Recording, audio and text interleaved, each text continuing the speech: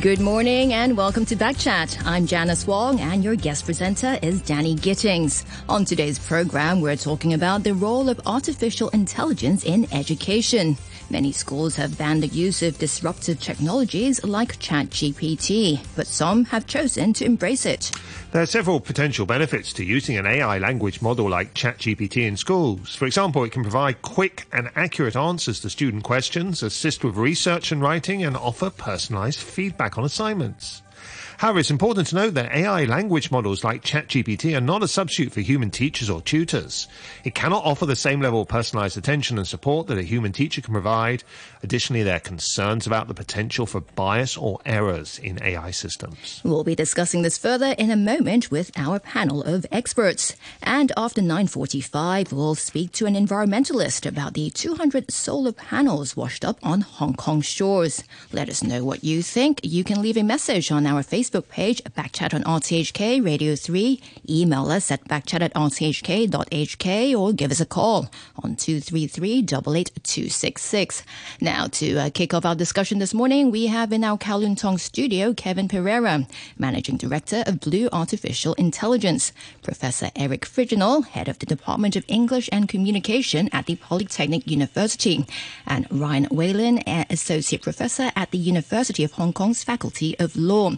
Good morning to you all, and thanks for joining us on the program. Not sure if any of you noticed. Unfortunately, I know Kevin already knows because Danny told you. But just now, what Danny read out in the introduction was actually generated by an AI chatbot. I simply just typed out, should ChatGPT be used in schools? And it gave me, quite a well-thought-out answer for an AI chatbot. Have you asked it whether ChatGPT can replace Backchat hosts? Not yet. I don't dare to ask it that. So Kevin, first of all, many of us know ChatGPT is a very powerful tool. Can you first explain what ChatGPT is capable of? Sure. So ChatGPT is effectively a tool that you can use to provide, text questions, and it would give you the responses from a text perspective. I think the newer versions of ChatGPT, specifically GPT-4, can also do this with input from pictures as well. So I think it's actually pretty exciting in terms of what the possibilities are. Maybe one of the ways people who are not familiar can think about it is sort of the ultimate autocomplete. Right? You give it a question, you give it a sort of request, and it comes back and it gives you the response, in the way that you ask it for. So the prompt there is actually very, very important.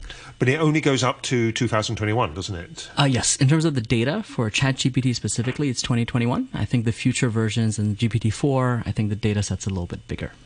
Right. If it is that powerful, is it really suitable for use in schools or universities? Professor Friginal, what's your take on this? That's something that we are exploring at the moment, and with what Kevin mentioned, we utilize ChatGPT as kind of like the default, but there are many out there as well, right? So AI layered language models, or LLMs, and ChatGPT is the leading version of this, or component. But there are many of them now really easily accessible even for us here in Hong Kong. And it's very, very promising. So similar to what you guys read, written for us by ChatGPT at the intro, you use the term disruptive. And that is something in the education circles, for us to empirically study. Is it really disruptive, or could there be a positive positioning of it in the classroom? Could it be transformative even? Right now, this is really just at the very early stages. I mean, I was involved in the early applications of ChatGPT in late November, and it seems like a very, very long time ago compared to now. So to answer your question, Janice, it's really something for us to learn from. I am a very strong supporter of ChatGPT in the classroom. I understand the risks, but I'm really very hopeful about how it could actually be adapted and leveraged across very many activities in the classroom. Right. So you let your students use ChatGPT in their work. Do you also use ChatGPT to mark their work? Yes and yes for both. But I know that I have responsibilities when it comes to informing the students directly. You know, the good, important thing to consider is for the students and for myself as an instructor to know that we all know what it is about, right? So all of us know what it is. I know what they know what I know, right? So there are no surprises, and there are expectations that we have to, from the very beginning, of how it could be integrated in an activity, like, for example, writing a response to an essay prompt or an essay question, right? I know what they know, and I know that I expect them to check for accuracy. The term that many people use about the mistakes created in the outputs is the hallucination. You know, there is a tendency for ChatGPT to say something that is not accurate because of the model. You know, it's logical, but then there's really accuracy isn't there yet. So I know, and I want my students to know that, hey, you need to check this. You know, you're responsible to ensuring quality and also the ethics of it. The second side of it is my assessment. You know, I actually haven't used the whole, because ChatGPT and many others like it can produce a response to an output. You know, you can tell it to, hey, here's the output. Write a summary response about the criteria that I can provide, and how will you analyze this output. You know, it's a possibility that technically ChatGPT could write the essay, and ChatGPT could analyze the essay as well, right? That's the funny thing about that. But there is, for teachers, if you're dealing with 150 essays, for example, then there could be a way to leverage that option. I won't utilize it because I want my answers, my comments, my feedback to my students to be really personal, and so I wanted really a personal response. But there could be a way for ChatGPT to help me in providing some of the initial responses. Okay. Let's bring in the third of our guests, Ryan Whalen, who's Associate Professor at the Faculty of Law at University of Hong Kong. And before we do, I'll just briefly note, as some listeners will know, I also work for a branch of Hong Kong U, a different branch, Hong Kong U Space, but of course I'm not speaking on behalf of Hong Kong U or Hong Kong U Space here. Ryan Whalen, Hong Kong U has taken a fairly strong stance, hasn't it, on ChatGPT, at least initially? So, yes, thank you, Danny. I think you're right. They've been relatively clear that by default, the use of ChatGPT by students will be treated as sort of an academic dishonesty issue. I will say I think that has maybe been slightly overblown, in that the policy does give faculty members the freedom to use ChatGPT in their classrooms and to empower their students to use ChatGPT.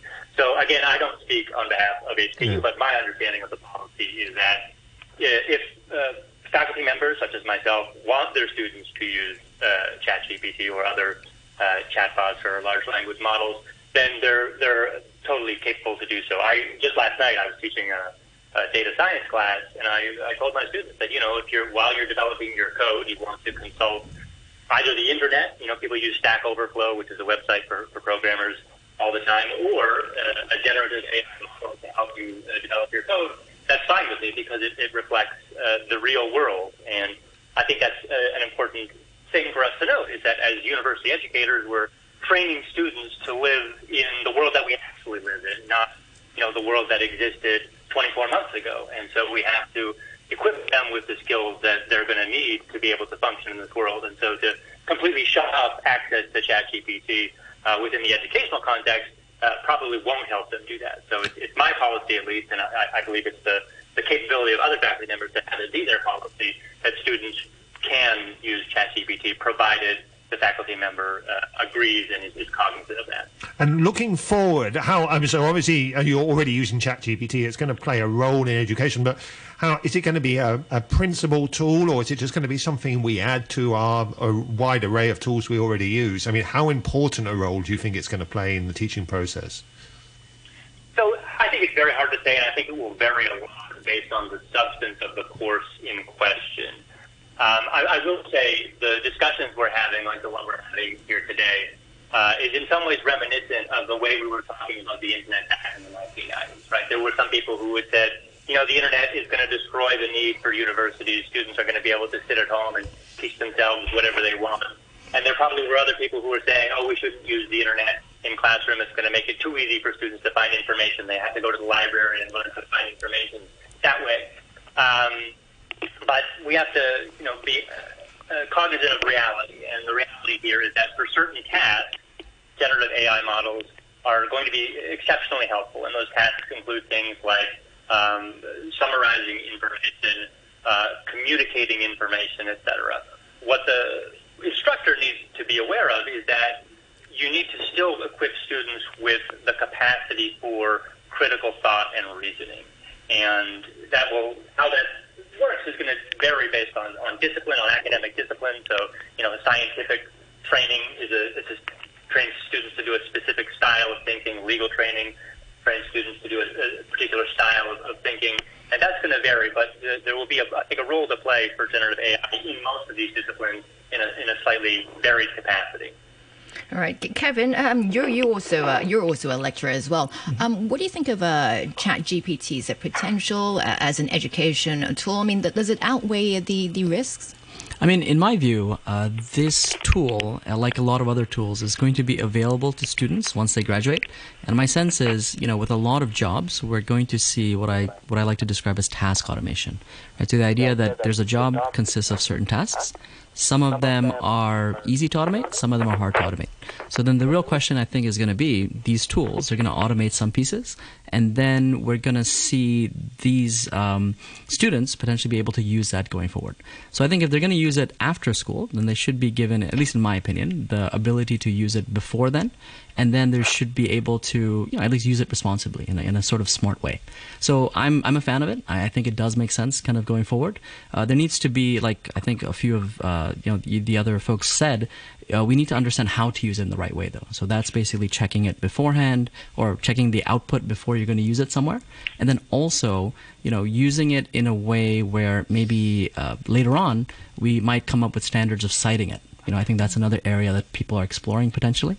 So if you do use this tool, can you, in your output, also say that you have used it? And is there a responsible way to do that? So I think that'll also be another interesting aspect going forward as well with using these tools. And how about this particular problem that at least the current versions, I haven't tried ChatGPT 4, but at least the other versions, they just blend fact and fiction together. I mean, and if you, and I recommend anyone to try asking ChatGPT to write a biography yourself, and you see there's obviously you, or something you know which bits are fact and which are fiction, but when you're dealing with something which you don't know, then it's very difficult to disentangle the two. Yes, and that's why it's so important to read the output and review it and make sure that the facts that it picks up are actually true. So, I think copy and pasting the output directly, terrible, absolutely terrible idea. I think it really is incumbent upon people to look at the output, verify it, and then take it from there. Right. I was actually discussing or talking about this topic with my colleague yesterday, and she told me that her daughter's a friend who they're in high school. She told her daughter that she actually used ChatGPT to do her homework, and we're talking about high schoolers here. Should there be an age limit? I know you guys have been talking about the benefits of using ChatGPT at universities, but is it really suitable for younger students? Kevin, maybe? Sure.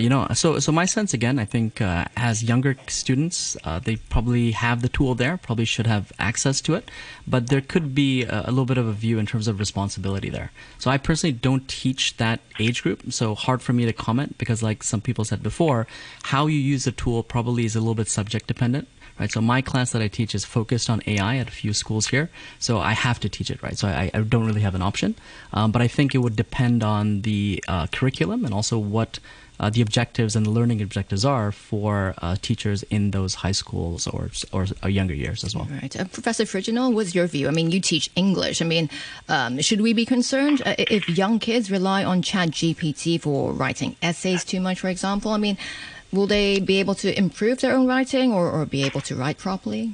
That's a great question, and I totally agree with Kevin. My background also is the university, so I'm not directly involved in young kids' education. But I have been actually following, I'm involved in a couple of research projects, materials design and materials production for young learners utilizing ChatGPT. And there are different participating schools, primarily in the southeastern United States, and they're actually employing this. They're utilizing it for various activities for young learners. It could be about writing short essays. It could be correction of data and accuracy of information. So there are already some either a long type output for an assessment or a short-term classroom activity in a laboratory type environment where a teacher can have information and have the students, one group of the students writing responses themselves without the aid of AI, the second group utilizing AI and then creating something, and then for them to compare and contrast, what's better, what's working, what's not working, how did AI benefit the creation of the content, the final output, and then for a teacher, if you're really focused on having the students pay attention to accuracy, then you can tweak it a little bit, to kind of like put together things there that they should discover as wrong, they should discover as inaccurate, but then for them to realize that, hey, I still control this. And what Kevin mentioned, for students to know that, hey, it's copying and pasting. That's the unethical way of doing things, right? This is not your name. Your name should not be associated to this output because it's something created by something for you, And so we have to let the students know. And so for me, as early as possible, because the tool is going to be here. And here we are talking about it. It just started in November, so eventually it's all going to be accessible. It's on my phone here in Hong Kong. So all of the people are going to be accessing this, and eventually having everybody know what it is a great start for myself. You're talking about how it could be used in the classroom, and you can run sort of tests, can't you, where one group students using it and the other group not. But how about outside the classroom? That's really where the issue rises, doesn't it, right? And in terms of assessments, I mean, I've heard a lot of academics suggesting that in future, basically all assessments are going to have to be moved back into classrooms because you'll just have no control over what's happening outside of class. I mean, you can't use Turnitin for ChatGPT. Turnitin is anti-plagiarism software. You can't use that for ChatGPT. Mm-hmm.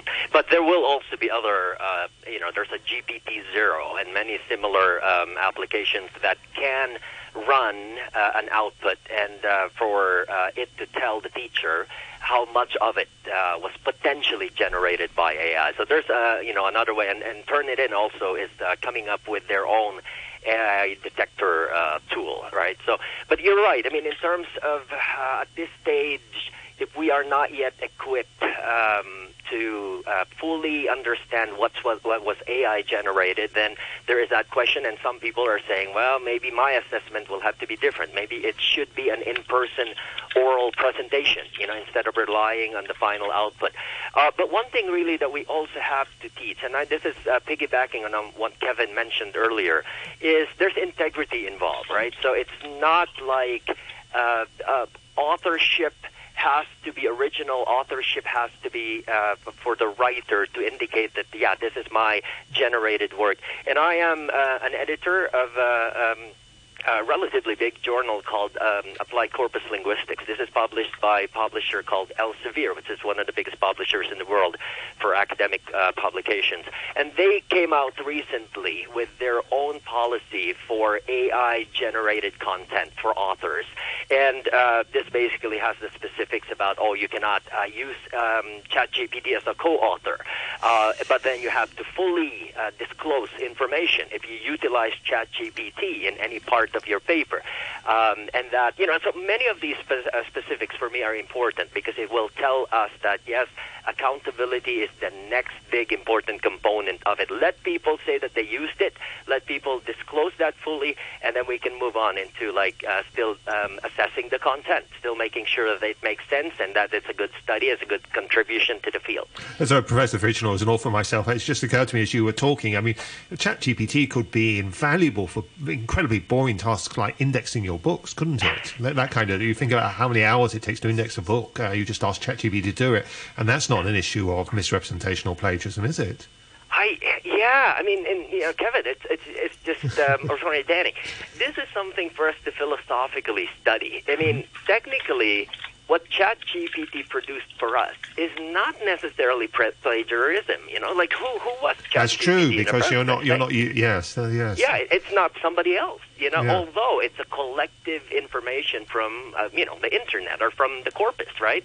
But it's not attributable to any one person. So, I mean, I am just really fascinated by the philosophical applications of all these, particularly about the creation of content. There was an article from The Atlantic in early December reflecting on this, and it's more like, the end of the essay as we know it. And I just feel like there's something about it, but then I'm hopeful that, but it's creating a new paradigm for the rest of humanity. Well, let's ask Brian Whalen about the end of the essay. I think probably not.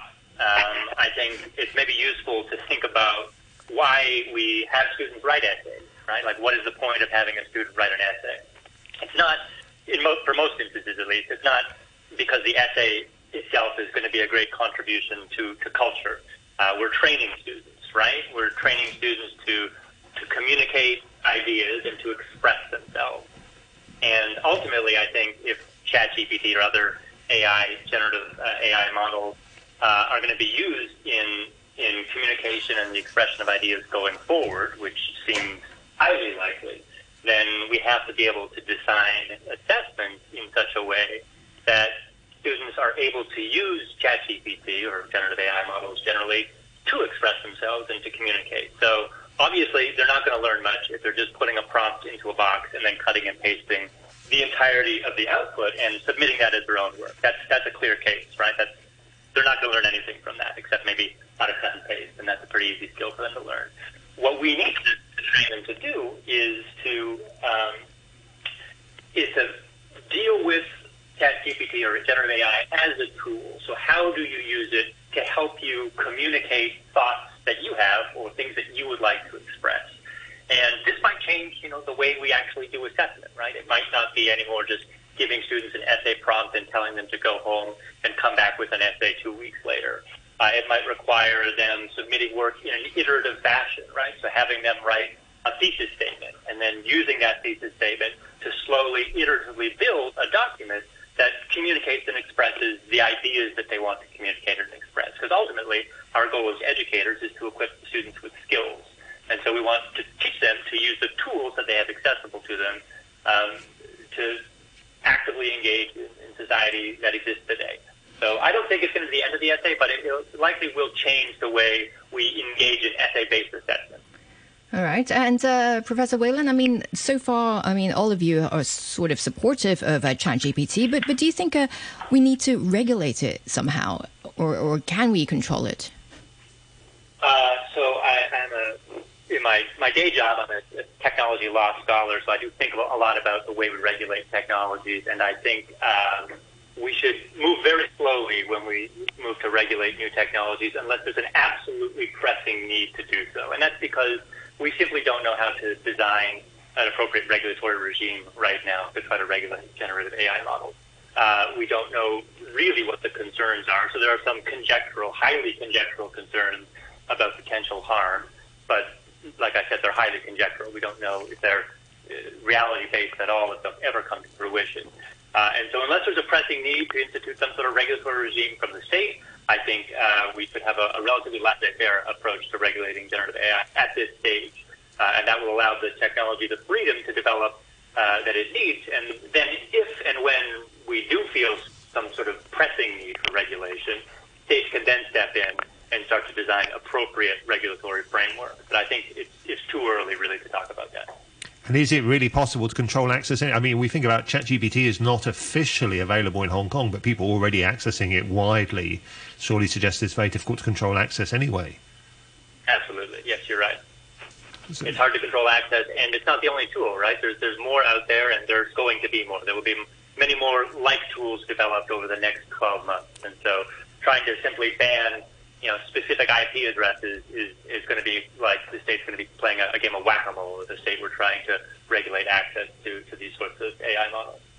All right, and we'll have to take a break for the news very soon. Let's continue our discussion afterwards, and when we will be joined by Henry Au from AlgoBot Limited. Now, if any of you want to have any questions for our guests or just want to share your views on today's topics, you can leave a message on our Facebook page and backchat on RTHK Radio 3. Email us at backchat@rthk.hk or give us a call on 233-88266. And here's a quick look at the weather. Mainly cloudy with a few showers, more showers and isolated thunderstorms later. The top temperature will be around 23 degrees, winds moderate easterlies. And right now, the temperature reading at the observatory is 21 degrees and the relative humidity is 90%. It's now 9:30 with a news summary. Here's Tom Warden. A taxi driver has died after an accident with two trucks at around 4 o'clock this morning on the North Lantau Highway. One of the truck drivers was injured. Drivers are advised to use other roads and the MTR. The Hong Kong Institute of Human Resource Management says it welcomes initiatives to bridge the SAR's talent gap, as long as the government keeps local workers' needs in mind. It says checks and balances are needed, including imposing quotas, minimizing the social impact, and retraining Hong Kong workers. Some of the biggest names in technology are calling for a pause in the development of advanced artificial intelligence until appropriate safety measures have been implemented. And Pope Francis has been diagnosed with a respiratory infection and will need to spend several days in hospital. We'll have more news for you at 10 o'clock. Doing housework after a long, busy day can be frustrating. Why not seek help from professionals? Download the ERB Home Services mobile application to enjoy one-stop free referral of local domestic helpers who are well-trained by the Employees Retraining Board. Services include cleaning and cooking, as well as postnatal, elderly, and infant care. For details, please call 182-182 or visit erb.org. The Food and Environmental Hygiene Department will allocate some 18,000 extendable public niches located at Wo Hop Shek Columbarium and Cape Collinson Sanha Columbarium. From March 20th to April 17th, online applications can be submitted through the department's website. Application forms can also be obtained from the website or through other means and can be submitted by fax, email or mail or in person. For details, please call 2841-9111. Welcome back. This is Backchat on a Thursday morning with Danny Gittings and me, Janice Wong. Still with us on the program is Kevin Pereira, Managing Director of Blue Artificial Intelligence, Professor Eric Friginal, Head of the Department of English and Communication at the Polytechnic University, and Ryan Whalen, Associate Professor at the University of Hong Kong's Faculty of Law. And also joining us now is Henry Au, the Chief Operating Officer of AlgoBot Limited. Good morning, Mr. Au. Good morning. Thanks for joining us on the program. In the first half of the program, or actually just before the news, we talked about the benefits and challenges posed by ChatGPT in education and also possible ways to regulate it. Do you think the use of ChatGPT can be controlled, Mr. Au? I mean, at least at universities and schools, or in your view, do we just have to learn to live with it?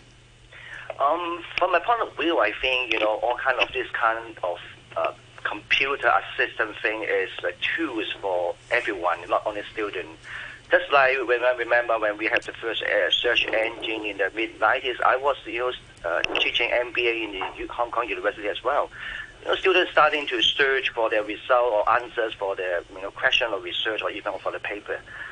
In early stage, we found that people just copying all the content to the paper and then get the answer right, but very soon we find that students evolving. They learn from the answer, and then the evolving is to writing their own answer or consolidate or summarize all this answer into a better answer. I think that is the main concept about research. Is we read a lot of different things and then summarize to get a better answer, and that's all we will see. I would say we will see, in the future for ChatGPT. I would see it as a tool instead of just a kind of assistant, more than a hand or eye for the student to finish the work. But you need to have some time to, for the whole community to digest it and learn how to use it instead of just copying. But the problem is that ChatGPT, you're saying how students learn from the internet and then they summarize, but ChatGPT is already summarizing for the students, so they don't need to do that summarizing step anymore. Yes. Just imagine when we don't have internet. For example, I'm a photographer. I'm researching something. I want to buy a new camera, so I bought a lot of different magazines who review the camera for me, right? Because I can't do the review for myself. So that article from the magazine is already a kind of summarization on all this kind of research. And then, but very soon I find that, every single magazine have their own opinions. So I need to read a lot of different magazines in order to consolidate and summarize the opinion for myself. Same as ChatGPT. Now we only have one ChatGPT, of course. Just like the old day, we only have one Yahoo search. And then we have Microsoft search. And then we have Google. Okay? Of course, at the end of the day, one of them maybe dominate the whole market because they are better.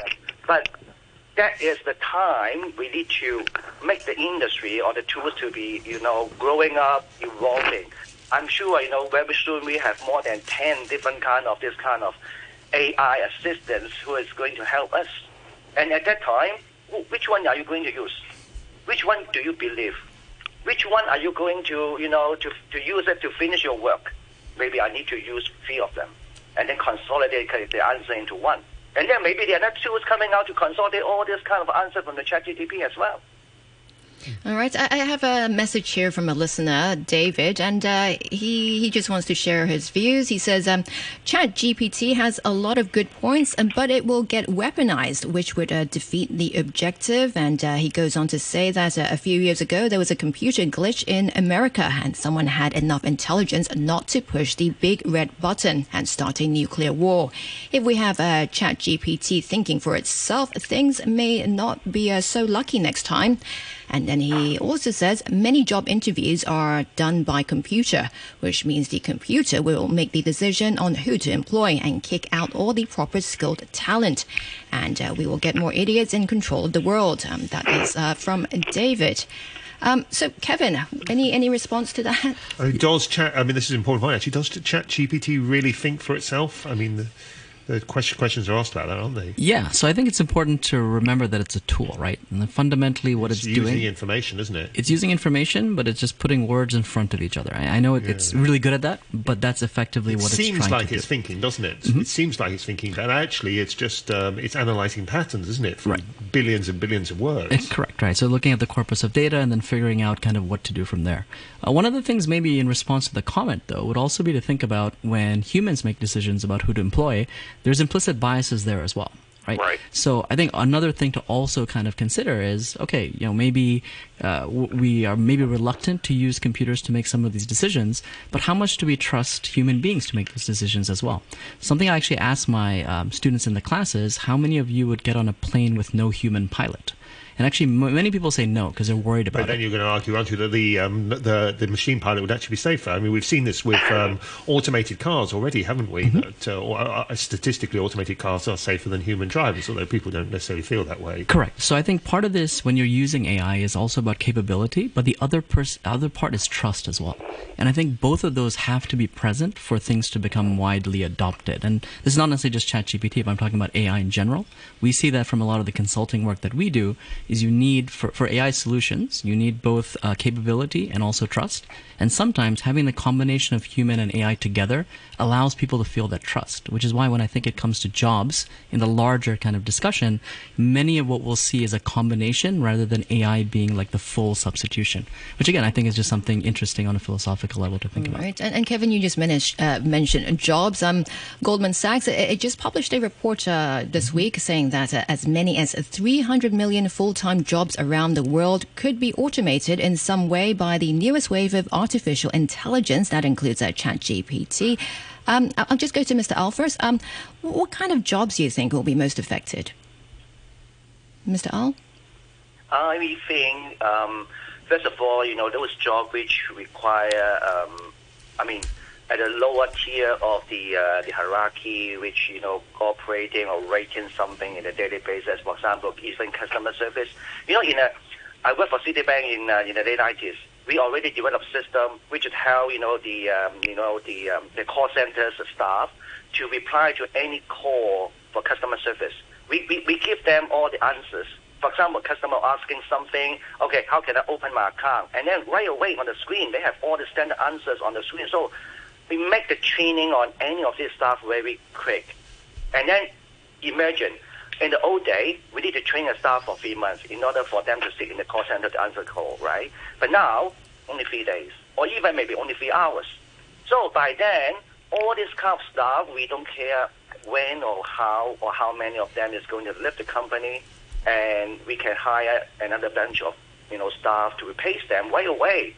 Sorry, you've put your finger on something there. You say you don't care how many will leave the company. I mean, that's precisely what many workers will worry about, won't they? That employers will... I'm not saying that I'm not care. But not you personally, but that other employers can, yeah. We need to enhance and retraining the staff, like ourselves.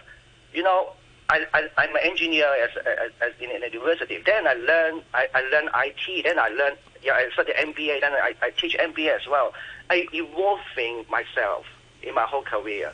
I'm sure all the people need to be keep upgrading by themselves, not just stay in the same position for long, right?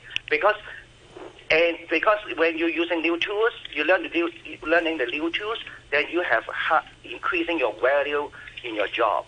I mean, that's the only way, we keep ourselves alive.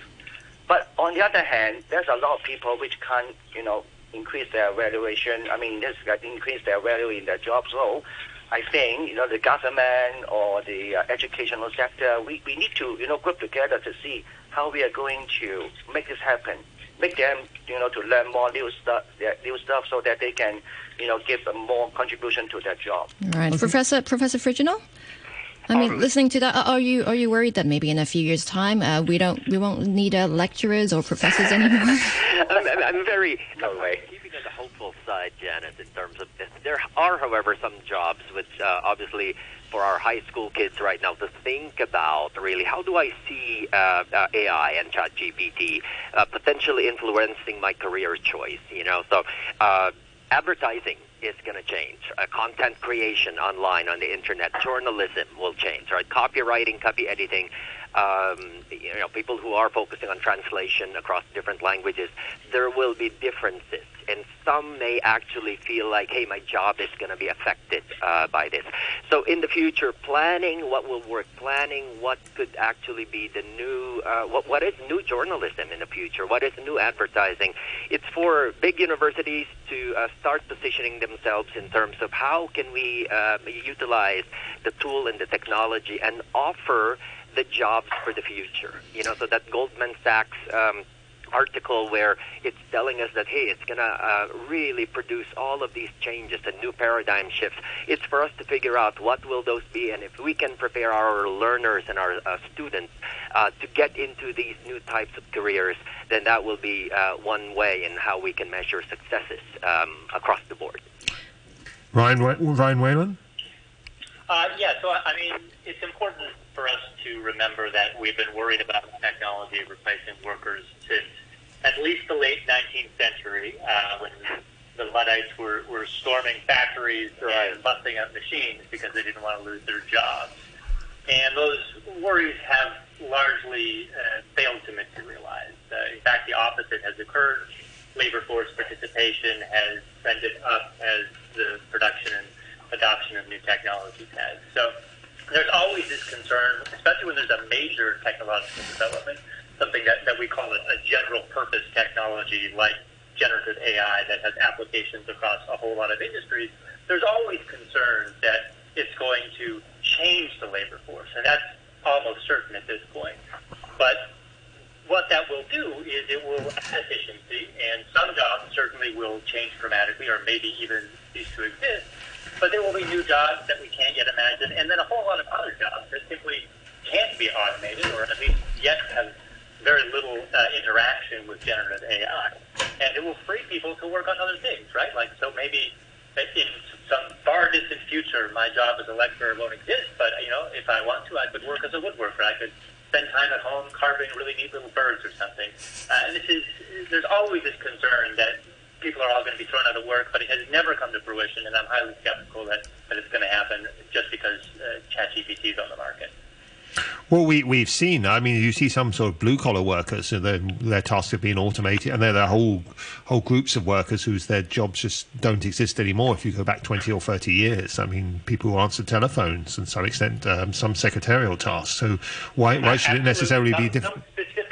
Some specific jobs do change or disappear, but overall, labor force participation has trended up very steadily, almost in line with the adoption of technology. So I don't see why ChatGPT is going to be any different in that regard. And Professor Whalen, before the news, you're talking about how it's still too early to regulate ChatGPT. But what about guidelines for universities, for example? I mean, different universities have their own guidelines. I mean, should there be like a unified guideline for all different universities or schools? So I think eventually we'll probably coalesce on some standardization across universities, and it will vary again based on discipline. I do similarly still feel that it's probably a little too early at this stage, and there is value to be had in a diversity of approaches, because that will help us see which policies work and which policies don't work. So letting universities kind of fend for themselves at this point will allow us to learn the best ways to implement generative AI in the classroom and in universities more generally. And then once we do learn from experience and from others' experience, then we can perhaps coalesce on more standardized policies. Kevin Pereira, putting your technology hat on and just slightly tongue-in-cheek, sometimes we have difficulty finding guests on Backchat. How many years do you think it will be before we could invite ChatGPT on to talk about a topic on Backchat? Who knows, I guess, because I think when you have development of AI, it tends to be exponential rather than linear. So the crystal ball, I think, is kind of cloudy because of the development there. That being said, I think to automate humor, wit, charm, hopefully that'll be a little bit of time. That's my honest hope. Well, so you think it's still some way off? Because the practical side of having a ChatGPT speak, that's just the technical matter. That can be done very easily, can't it? Yeah, in terms of the responses. And the generative AI discussion we've had here is focused just on ChatGPT. But there are other areas like, for example, generative AI building pictures and therefore building video as well, right? And so I think there are things like Midjourney and a bunch of other areas of generative AI that can produce output in different ways as well. So I've also seen, folks thinking about for small businesses, can they use generative AI to A, write the ad in terms of the text, B, use generative AI images to be able to create the commercials, and then have voiceovers to take that ChatGPT output and then actually add a human voice to it as well. Right. So I think generative AI we've talked about one aspect, but there's other aspects as well. And I think once they all come together, that I think will multiply the possibilities for generative AI, where I'm personally very excited about it. All right. And let's go back quickly to Mr. Al. Mr. Al? Yeah. And we were talking about ChatGPT, how maybe young people should learn about it at a young age. What advice do you have for young people? Kindergarten kids. Well, that might be too young. I don't know. No, I have 2 kids already. My elder one is now 21 already, and I would say yes. I would love to let them learn the tools, but I think as all the other people are saying, we need to give them some guidelines. Okay, just like learning any new things. For example, if when you're learning driving at the first time, we need to have a guideline. But how are we going to draw this line is important at the early beginning. But as somebody is saying, it's still too early to see, what is the lines laying on. We need to observe and see how the things are going. Professor Friginal, I said that's a joke, but is kindergarten too early to start teaching kids about ChatGPT? I'm ready for that. I see it as a benefit. I agree with what Ryan was saying. I mean, eventually in the future, this is going to be part of our everyday, so it's never too early at this stage. There will be some shifts. There will be some paradigms that will change, particularly for my purposes in writing. I'm just really hopeful that, instead of just the creation of an essay, my students are now going to be focusing on editing skills, on reading skills, and then the reading and writing connection is going to be more intensified. So for me, it's displacing one area, which is the beginning of a creation of an idea, but there will be a lot of these new exciting skills that my students are going to be learning from it. It's something different from them and something different from my own paradigm as a writer and as a teacher. But the future, to me, looks like, hey, we're still utilizing our mind. We're still critically thinking about it. We are creatively engaged about it. I am just really fascinated by how entertained I am in utilizing ChatGPT, and it allows me to also, I can create a poem in the style of a 5-year-old or a 15-year-old, and look at what's happening and look at what it's helping me produce. So I'm very hopeful, and I'm very encouraged about the tool. All right, Professor Friginal, we'll have to leave it here for now. Thanks again for joining us this morning. And that's Professor Eric Friginal, head of the Department of English and Communication at the Polytechnic University. Many thanks also to Henry Al, the Chief Operating Officer of AlgoBot Limited, and also Kevin Pereira, Managing Director of Blue Artificial Intelligence, and Ryan Whalen, Associate Professor at the University of Hong Kong's Faculty of Law. It's now 9:49, and in a moment we'll turn to our next topic about mysterious solar panels that recently washed up on the shores of a Hong Kong marine park. 95 years of public service broadcasting. Stay tuned with Hong Kong. Hello, I'm Michael Wong, the Deputy Financial Secretary. For the past 95 years, RTHK has shared a common journey with Hong Kong people. Going forward, I trust that RTHK will continue to provide Hong Kong with more programs that are rich in content and that can move our hearts. 95 years of public service broadcasting. 95 years. Stay tuned with Hong Kong. You're listening to Backchat. Call us on 233 88 266 and have your say. Now, 200 solar panels were found washed up along the shore of the Sha Chao and Lung Ku Chao Marine Park earlier this month. So far, it's not known who they belong to, but authorities say they will remove the panels this week. To tell us more, we're now joined on the line by Greenpeace campaigner Tom Ng. Good morning, Mr. Ng. Good morning. Thanks for joining us on the program. Can you first tell us more about these panels? When were they found washed up on the shoreline? So we are not sure when did it get to Hong Kong and get to this shoreline, but some beach cleanup activists on Facebook, they posted this solar panel wash up at the shoreline on Tuesday, actually, yeah, on Tuesday. So it might come to this marine park around this week, around in March. Yeah. And how toxic are they actually? Do they pose a hazard? We don't know if they're toxic or not usually, but because when we make solar panel, there will be a lot of chemical inside. So according to pictures we can see on Facebook or other media, there's around 200 flame of solar panel that are floating device on this floating device, but some of them are only the flame. So probably some of the solar panel have dropped into the ocean already. And also we can see from the pictures, a lot of these solar panels are broken. So solar panels usually do not release toxic material usually when they're not broken. But as we can see in these pictures, they're broken and the water can rush their chemical stuff out of it, and that might be toxic. So in a solar panel, usually we will see lead, cadmium, or arsenic, something like that. So those are heavy metal. When the portion is high, it might cause cancer to some animals or even human if it's a huge level.